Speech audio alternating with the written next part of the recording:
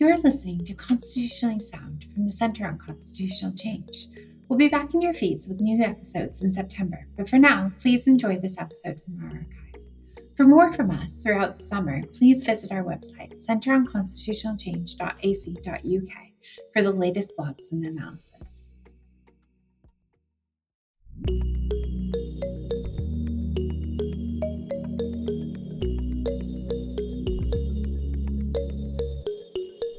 Hello and welcome to this edition of Constitutionally Sound, a podcast brought to you by the Centre on Constitutional Change at the University of Edinburgh. I'm Alan Little, I'm a journalist and broadcaster, and for the next half hour or so, I'll be guiding you through the fifth episode in our series called Scottish Independence Then and Now.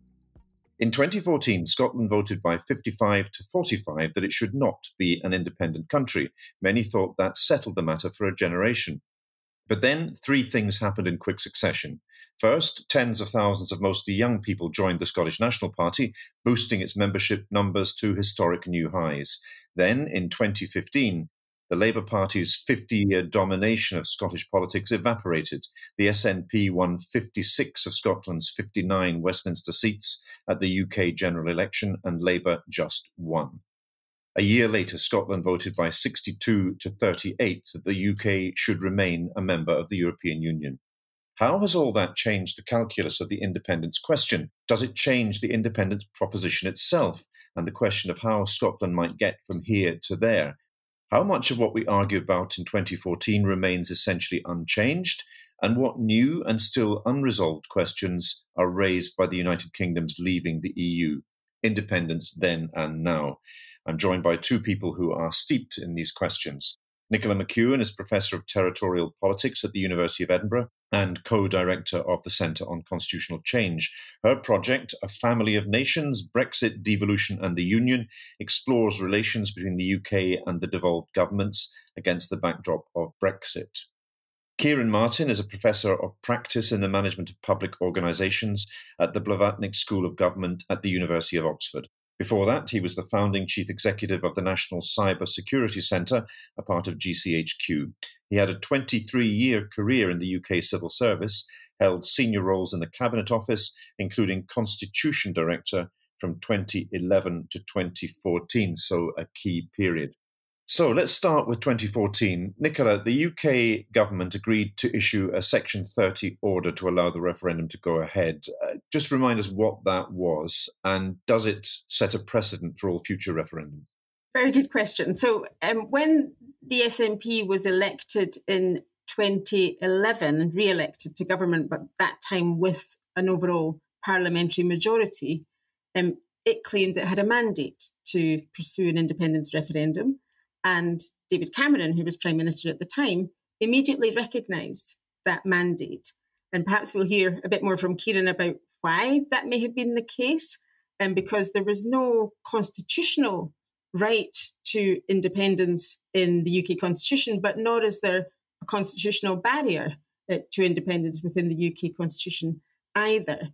Now, under devolution, the Constitution is one of those matters that is reserved to the UK Parliament. So to hold a referendum that would be beyond legal doubt, then it needed a transfer of authority from the UK Parliament to the Scottish Parliament to enable it to legislate for an independence referendum. And that's what the Section 30 order was all about. So it's transferring the authority to hold the referendum to decide the question and so on from Westminster to Edinburgh. Is that the way it's going to be from now on, or are there other routes open? Well, that's what the First Minister has called the gold standard. That's the ideal route, because it removes the legal doubt that might surround any other route. And in particular, it makes the process and the referendum appear valid, appear legitimate, and it brought the UK government into that process of agreeing to the referendum being held and agreeing to respect the outcome of the referendum if it produced a yes vote. And that bit is essential. Whatever route you choose, whatever attempt you try to make, then it's not just about a matter of law, it's also about a matter of politics. And you would need all sides of the debate to recognise the legitimacy of the process, and you would need the UK government to honour the result and accept the result if it was to produce a yes vote. It may well be that there are alternatives, but none of them are particularly attractive alternatives. Kieran, say something about the atmosphere in Westminster in those crucial years from 2011 to 2014. Why did David Cameron and George Osborne and the other top people in the UK government at that time agree to risk breaking up the United Kingdom when clearly their interests were lay in the opposite direction? I think what people miss and don't remember properly from 2011 is just how unexpected the overall majority was and how much this crept up on a London system that didn't really understand the Constitution. I've looked at some reporting from the weekend after the SNP's overall majority, and it said, whilst some people say it is constitutional, and these are major titles, London titles, saying, well, some people believe it may be legally possible to stop Mr. Salmon's referendum. It is not a realistic option. The idea of a referendum wasn't central to the 2011 campaign. It's much more central to the 2021 campaign than it is to the 2011 campaign. And I think there was, I think that there was probably three things. One was an instinctive reluctance to block the referendum, given what people had voted for, because that would involve going to court and saying, you know what, I know Scotland's got its own rugby team and so forth, but in reality, it doesn't have a right to self-determination unless we say so. That was an awkward thing to say in court. The second thing was, it seemed worth the risk. It was a 2-to-1 opinion poll posture at that point.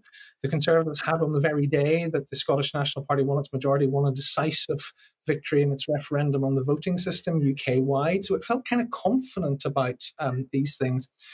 So it was a decision that was really stumbled into. I think looking, and there weren't people around who understood the Constitution.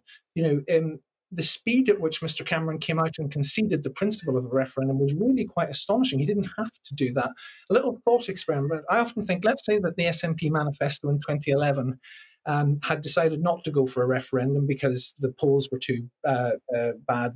They would be worried about losing one. And let's say instead they'd said, if we win an overall majority, we will remove the nuclear deterrent from Scottish waters. I think London would have instinctively known, no, you don't have the power to do that. You're not doing that. That's a ridiculous notion. But it didn't really understand it. And this is where the Section 30 order, and Nicola's points are really fascinating. Section 30 has become the sudden tablet of stone or gold standard in the First Minister's phrase. Section 30 was never designed to provide for an independence referendum. It was designed to iron out, in the 1998 Scotland Act, it was designed to iron out flaws and wrinkles in the devolution settlement. Oh, we got this transport classification devolution policy wrong. We don't need to bother Parliament with primary legislation. We'll do a Section 30 order by agreement. The idea that it was designed to be a facilitator for the referendum and the breakup of the UK was complete nonsense. So this Section 30 was an improvised measure. In fact, in those lonely days of 2011, when there weren't that many people working on this, Mr. Cameron came under pressure from his own side to legislate in London for a referendum, but the Lib Dems would never have gone with that. They wanted a referendum, in their words, built in Scotland, with the Scottish Parliament legislating for it. The UK could have gone alone and said, right, Mr. Salmon, you've got your mandate, but we're going to set the rules. They chose not to do that. So there are other ways.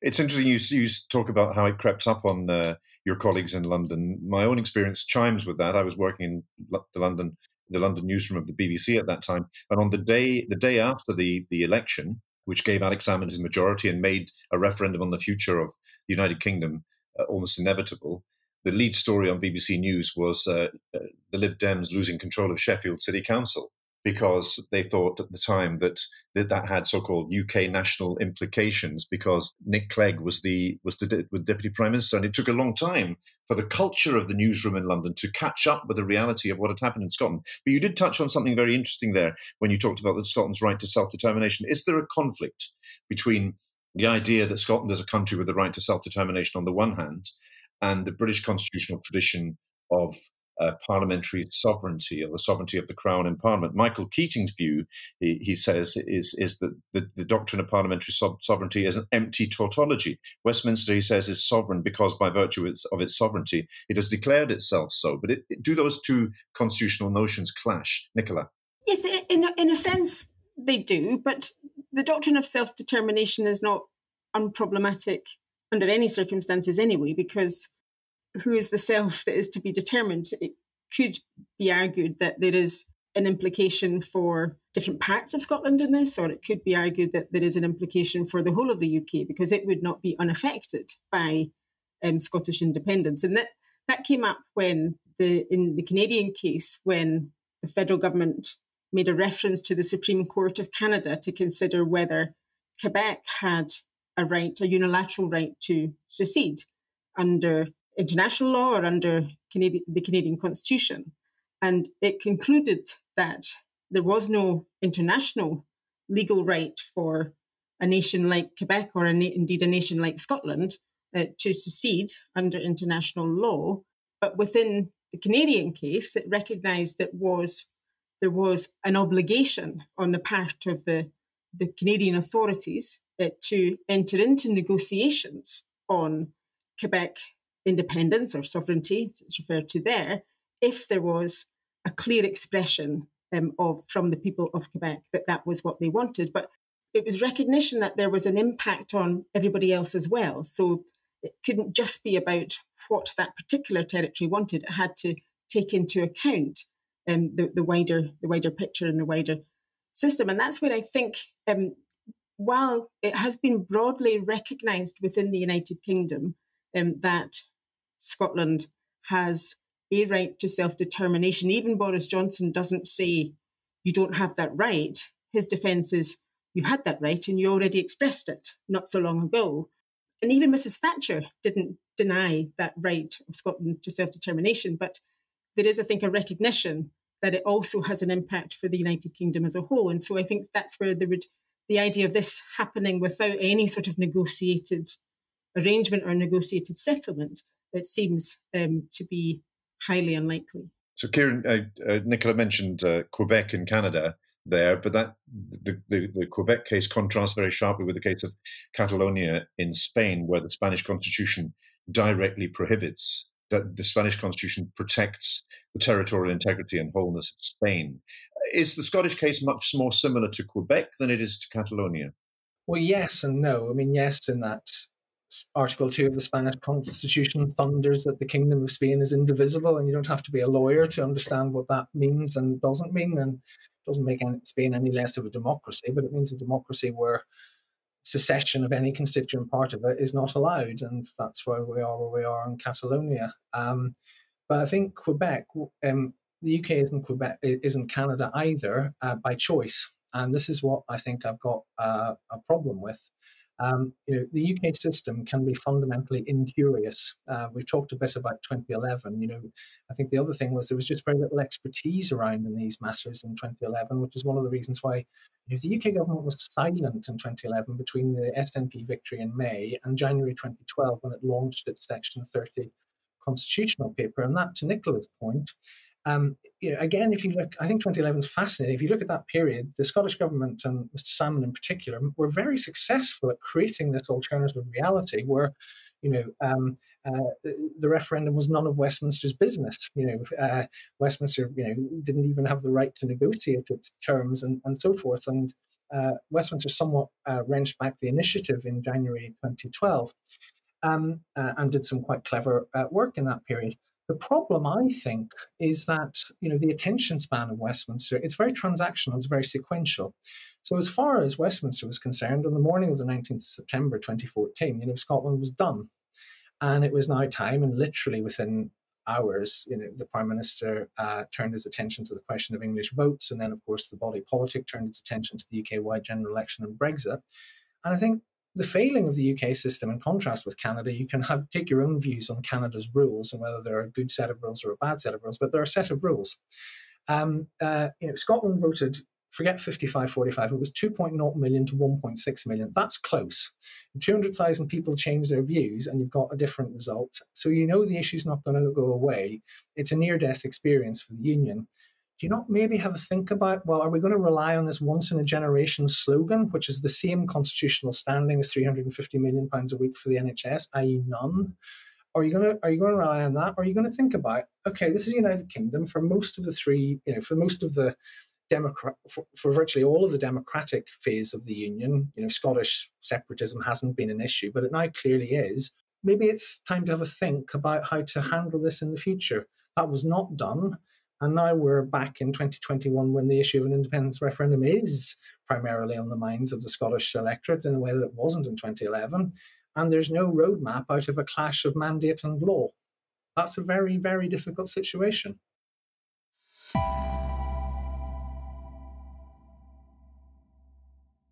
And we are, in fact, at loggerheads because Boris Johnson has simply said you can wait 45 years because that was the gap between the European Community and the European Union referendum. Is that sustainable in the long term, Nicola? Talk about the politics of that. I think it very much depends on, well, first of all, what happens in the forthcoming elections. If the SNP wins and wins big, then clearly it will be bolstered and momentum would look to be on its side. But also beyond that, what happens in the wider opinion polls, I think, also matters. So for as long as support for independence hovers around the 50% mark, then it's relatively easy to say, well, look, this is an issue that divides Scotland. It's a divisive issue. Contrast that with the height of the Home Rule movement in the 1980s, the movement for a Scottish Parliament, when this idea emerged that having a parliament was the settled will of the people of Scotland. So there was a clear majority then. That's not where we're at with independence, even if the support is sustained at sort of low 50s, a clear majority. It's not what we might think of as the settled will. So I think a lot depends on what happens within the wider public opinion. But one thing that intrigues me is that within the UK, there is a part of the UK that does have a constitutional right to leave the United Kingdom and rejoin another state. In the Northern Ireland Act, Good Friday Agreement also, it's ambiguous, but it does provide for a referendum on that particular issue and suggests there is an obligation on the Secretary of State to make that happen and to act on the result, with indeed a 7-year period as the minimal period between different border polls. So that's obviously, Scotland is not Northern Ireland, but if you were looking for precedents, then there is that already within UK law. Of course, that's not where this administration and the UK government is going to go with this issue at all. But it does suggest an interesting contrast here. Kieran, how will the UK government respond to the Scottish government's published intention to legislate for what they call an advisory referendum in the event that they win a pro-independence majority in May? Westminster refuses to issue a Section 30 order. They plan to go ahead and hold a referendum anyway. I mean, it's not the First Minister's preferred option because it's not the gold standard. All the pro-union parties would have to do would say, our supporters will boycott this, deny it any legitimacy. No referendum of that sort can enjoy international recognition, for example. But it does seem that the SNP's hope is that the UK government will go to the courts to have the courts declare that referendum illegitimate or unconstitutional. Now, that is not a good look for a government whose supporters only very recently accused the courts of obstructing the will of the people on Brexit. So clearly that's the politics of this manoeuvre. How will the UK government respond, do you think? Well, I think the clue is very much in your question, Alan, and I think there's a slightly arcane but potentially profoundly important point here about the law officers. So the law officers, so the Attorney General, the Solicitor General for England and Wales, and the Advocate General for Scotland, who is, of course, a UK government law officer. It was Jim Wallace back in 2011, who was a crucial player in this period. The law officers are under a duty. It's not a matter of choice. If they think that one of the devolved parliaments has exceeded its mandate, it's exceeded its legal remit, the law officers are under a duty to refer that to the court. So the way in which, and we considered this very carefully in 2011, 2012, and the run up to the Section 30 note, we thought, well, if the Scottish Parliament went ahead with a referendum bill, someone's going to take it to the court. It's a private citizen somewhere, some unionist somewhere will take it, and it'll go through the Court of Session and all of that. But then it'll probably likely end up being appealed all the way to the Supreme Court. But if the law officers feel that it is exceeding the powers of the Scottish Parliament, they have to do that. And so it will end up in court.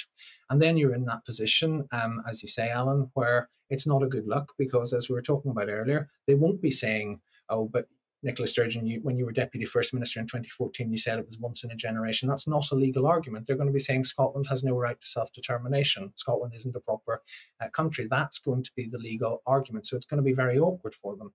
And then let's think about the potential outcomes of that court case. Well, there are two. One is the UK government win, and the Scottish government's plans are declared illegal, so therefore they have to be stopped, because you can say what you like about the SNP, but they've never acted knowingly unlawfully in government or elsewhere, so you would expect them to drop their plans and come up with some other political strategy.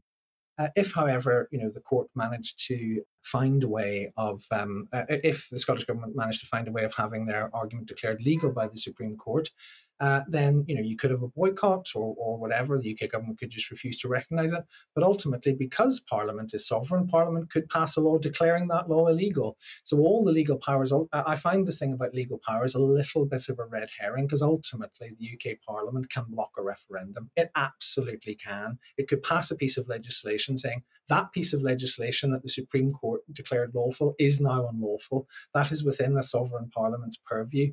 So it is fundamentally a question of law versus mandate, and a political judgment about how you deal with that, for which there is no roadmap. There is the precedent of 2011, which the UK government has explicitly said it will not follow. There are sort of comparable things, as Nicola has said, about Northern Ireland, but there is no real roadmap, and I think that's a real problem. And of course, all of these options that you outlined there, the legal one, the political one, and the sovereignty one, and so on, they all carry the danger of stoking further support for independence in Scotland, especially among the young. And when you look at the demographics of support for independence, time is not on the union side.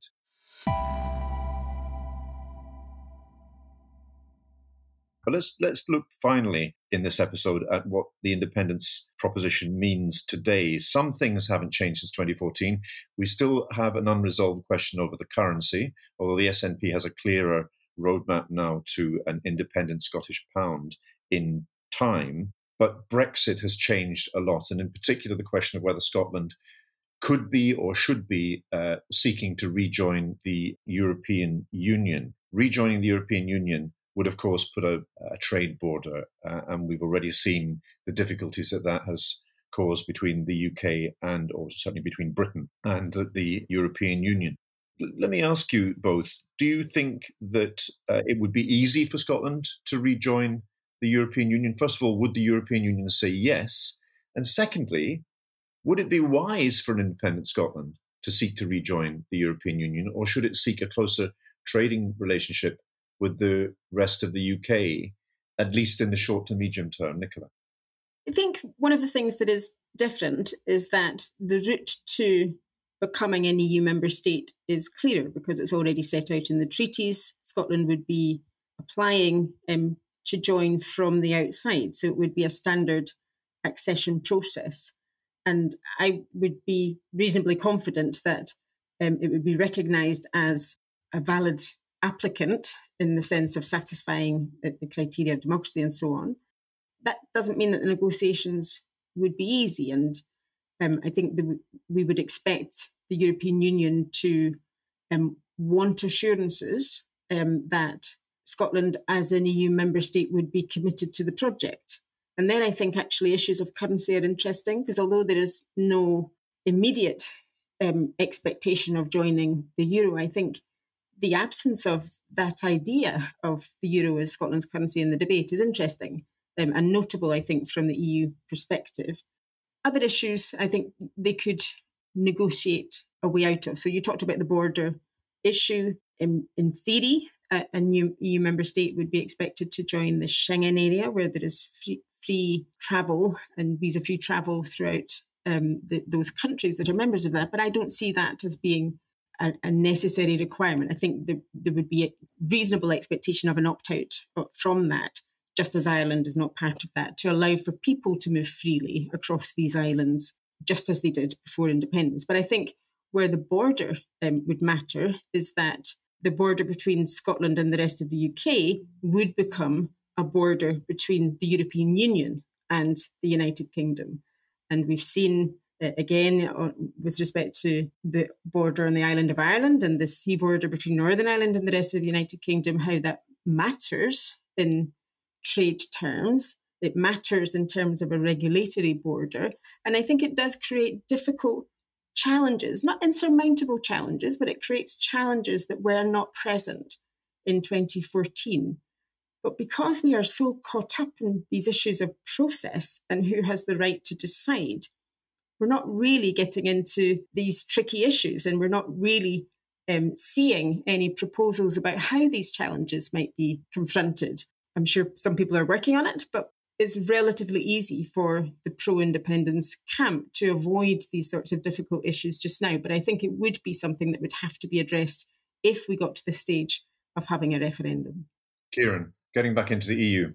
Well, Nicola's right that it's a very different proposition than 2014 because there was no route for a part of an existing member state to become a member of the European Union in its own right from within.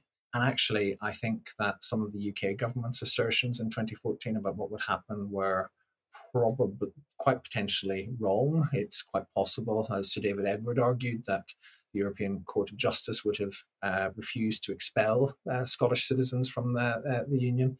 Whereas in this case, at least in principle, there is a route back in, and it's a very clear route of accession. I do think if there's prolonged sterlingization, as it's called, that may be a problem. So this currency issue could come back to haunt the debate in different ways. But a personal view, based on the experience of the last decade of referendums, the speculation about the debate in Scotland in 2014 about what would an independent Scotland look like versus the reality of Brexit, where the UK as a whole did vote for constitutional change, is that sometimes, particularly in the Scottish case, we mistake complexity and a very difficult task involving lots of hard choices with stuff that's completely unknowable. There was a slightly hysterical aspect to the 2014 debate that, Scotland couldn't possibly attain some sort of, nationhood or independent statehood and so forth, which just didn't seem to, of course it would be, on the unionist side, there was this sort of, slightly hysterical narrative that it would be all far, far too difficult, and Scotland was, what was the phrase, too wee, too poor and so forth. On the nationalist side, despite the fact that they were proposing the most radical constitutional change for centuries, there was a sort of assertion that it would involve minimal change. And I think, broadly speaking, it's, do you want the continuing benefits of the larger UK, but with being politically overruled, but from time to time on big issues like Brexit, for example, where Scotland was in effect overruled? Or do you want more economic risk, certainly in the short term, but the sort of life of a small Northern European independent state with significant disruption to getting there? So I think there is a sort of discernible choice emerging. But I think just to finish, I would endorse Nicola's point about, I think the fact that we're tied up in process is taking attention away from the more valid issues of the debate.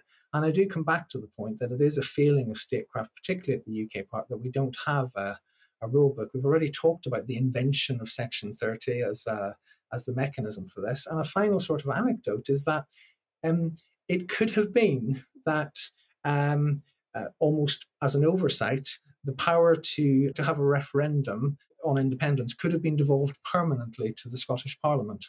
That almost happened. And about a month before, in the Section 30 negotiations and in the Edinburgh Agreement negotiations, because key texts had been removed months earlier, there was no time limit on the devolution of the Section 30 power. And a bunch of us noticed this.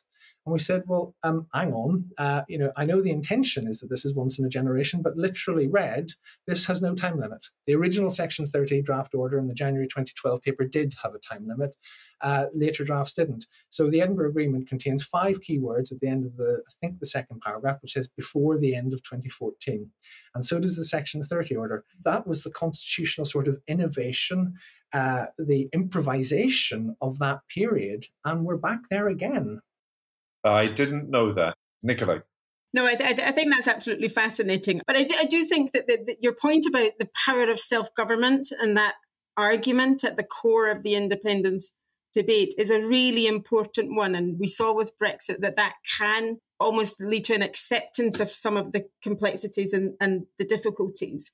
But there are difficult choices here. We talked in 2014 about the independence on offer as being independence light, because there was so much that was envisaged to still be carried on with the UK. A new partnership of equals was the phrase that was used a lot. Incidentally, a phrase also used by the UK government in relation to the European Union. But I think some of the things that were envisaged then wouldn't be practical now because of Brexit, and because essentially there would be two potentially very different regulatory regimes here. So you wouldn't be able to combine all of the things. You may be able to combine some of them with political will, but there would be harder things, harder issues to address. How much that matters in the context of a referendum debate, well, we should have to wait and see if we get there. Paradoxically, of course, Brexit makes Scottish independence arguably more likely, but at the same time, much more difficult. So thank you both very much indeed. To learn more about all of this, you can download free a new book called Scotland's New Choice, Independence After Brexit. You'll find it on the website of the Centre on Constitutional Change. And catch up with Kieran when he launches his new paper on Scotland and independence referendums at an event hosted by the Blavatnik School of Government at the University of Oxford on Tuesday, the 13th of April, from 5 p.m. to 6:30, when he'll be in conversation with Scotland's leading historians who came out in support of independence just before the 2014 referendum, Professor Sir Dom Devine. Thanks very much for listening.